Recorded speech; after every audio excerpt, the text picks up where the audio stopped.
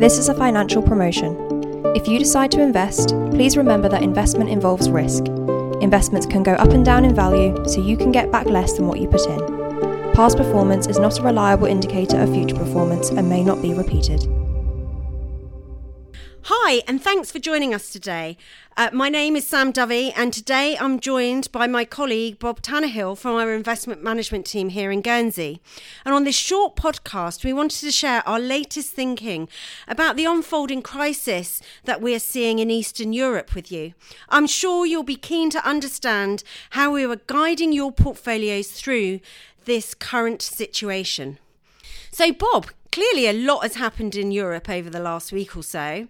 So how are our team thinking about current events, and have you made any changes in the income, balanced or growth strategies that we manage here? Cool, thanks, Sam. Yeah, no, it's been a bit of a wild week, hasn't it? I think when we woke up on Wednesday morning and looked at my phone and I saw troops invade Ukraine, you thought, oh, okay, we know that, and then you saw, oh no, wait, actually they're attacking the capital, and I think that really changed the side dynamics quite a lot, and it became clear at that point that Russia was really going to go for the whole country.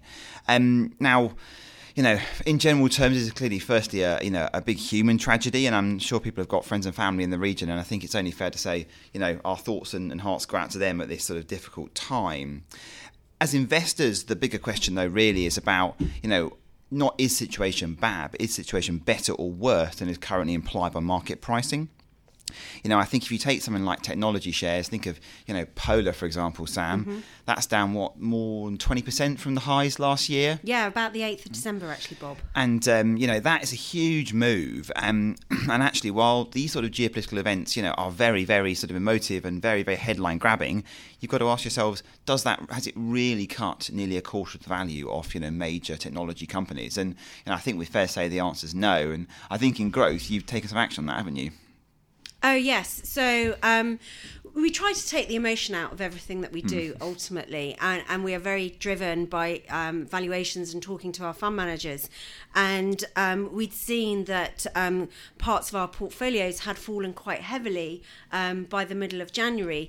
And more towards the end, we were starting to top up the lights of our existing exposures in Fundsmith, GuardCap and Polar Technology. I think that makes a lot of sense, really. Growth is about, the primary objective is long-term growth. So, and I think from our perspective at this sort of time, it's very easy to look at one side of the coin and worry about risk. But actually, of course, you've got to look at both sides and think about, are there opportunities being thrown up by the volatility as well? So that's a great example. On the flip side, in the more conservative end, with income and balanced, we've been looking at, where potentially are there areas where we could take a little bit of risk off the table, but where it's not going to cost, you clients long-term returns. One area we think is quite interesting there is something what we call short-term credit. So this is funds like Pictet's short-term emerging market corporate bond fund. They've held up really well so far this year. The fund's down, I think, about 2.2 the last time I looked at it. But actually, we're conscious that if this devolves from a sort of known crisis into a real kind of panic, then actually these sorts of funds can show a bit more downside. And we saw that in 2020 with the pandemic. And so we felt, actually, here's an area where we can take a little bit of risk off the table. It gives us some flexibility to go adding to bargains if we see them. And if we do get a big drawdown from here, we've reduced the impact of that on the portfolios without costing us too much return, because, as I said, the normalisation, the cost of it rebounding is relatively limited. Yeah, I mean, I think your clients are very focused on looking at how much things fall, right? Yeah, exactly. As you come towards the more conservative end, it felt like the prudent move from our side. Yeah. In income, also, just to add to that, we've also added some US Treasury bonds. So if we do see this move from a kind of a sort of known crisis into a panic, hopefully they see those do well as well, which is good. And actually, they've sold off quite a lot. So getting sort of almost 2% yields on US government bonds, felt like quite a nice place to be. And they've acted quite well over the last few days when in the darkest days, the peak uncertainty turned into more certainty. They definitely did their job. Yeah, exactly. And so that's really pleased to see. And that's obviously important to keep an eye, make sure things are doing what you expect them to do. big part of the job. In terms of thinking about the more medium term, it's really important times and not to get overly fixated on the short term issue and to remember kind of the longer term trends that we're trying to sort of to work with here. I know that Kevin did a recent article on this conflict, and if you've not read it, it's really worth a read. But one of the highlights from there, sort of spoiler alert, is that energy prices, it could have a longer term impact on energy prices and of course inflation as a result. And that really plays back to one of our medium term themes, which is what we're calling navigation portfolios, being conscious that the post-pandemic world might not look like the pre-pandemic world, and as a result we might need to move portfolios into be a slightly different shape to what we've seen in recent years. And we've been doing this for a while. I mean, you added Lazard to growth a number of years ago. Oh yeah, back in 2017, because we know that it acts slightly differently compared to our traditional, more quality growth type of managers like the Fundsmiths and the Guardcaps of the world. Yeah, exactly. I think that's a great example. So this isn't something new. No, We've been thinking about it for a while, and we're incrementally making more changes. We saw Polar UK added a year or so ago now. Yes, right. Towards the beginning of 2021, and it was put into both balanced and the growth strategies.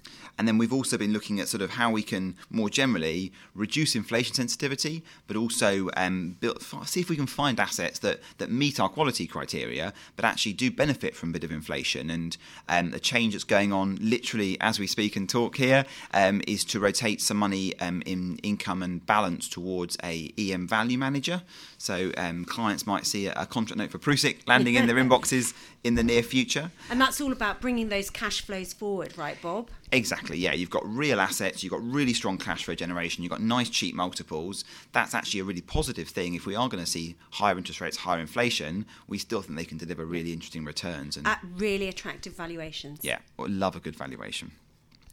And then sort of to really kind of bring it together, the overall message from our side that we want to sort of just throw out there is that, this is clearly not a great development for the world, but actually it's not the first novel crisis we've seen in recent history. We had a pandemic 2 years ago, and unfortunately it's not going to be the last. Markets are one big chain of novel events, and ultimately that's what we're here for, to keep an eye, to track these events, to understand how markets are pricing them into different assets, and to try and make sure we're looking at both sides of that coin on your behalf. Where are the opportunities thrown up by short-term panic, but also where are there risks that need to be managed? And so, that's what we're here to do, and to help guide your portfolios through these kind of issues. And of course, one of the things we pride ourselves on at Ravenscroft is being accessible. So, if you do have questions, please give us a call. The team are here. Hopefully we're all friendly, nice people, and we're always welcome, always happy to have a chat.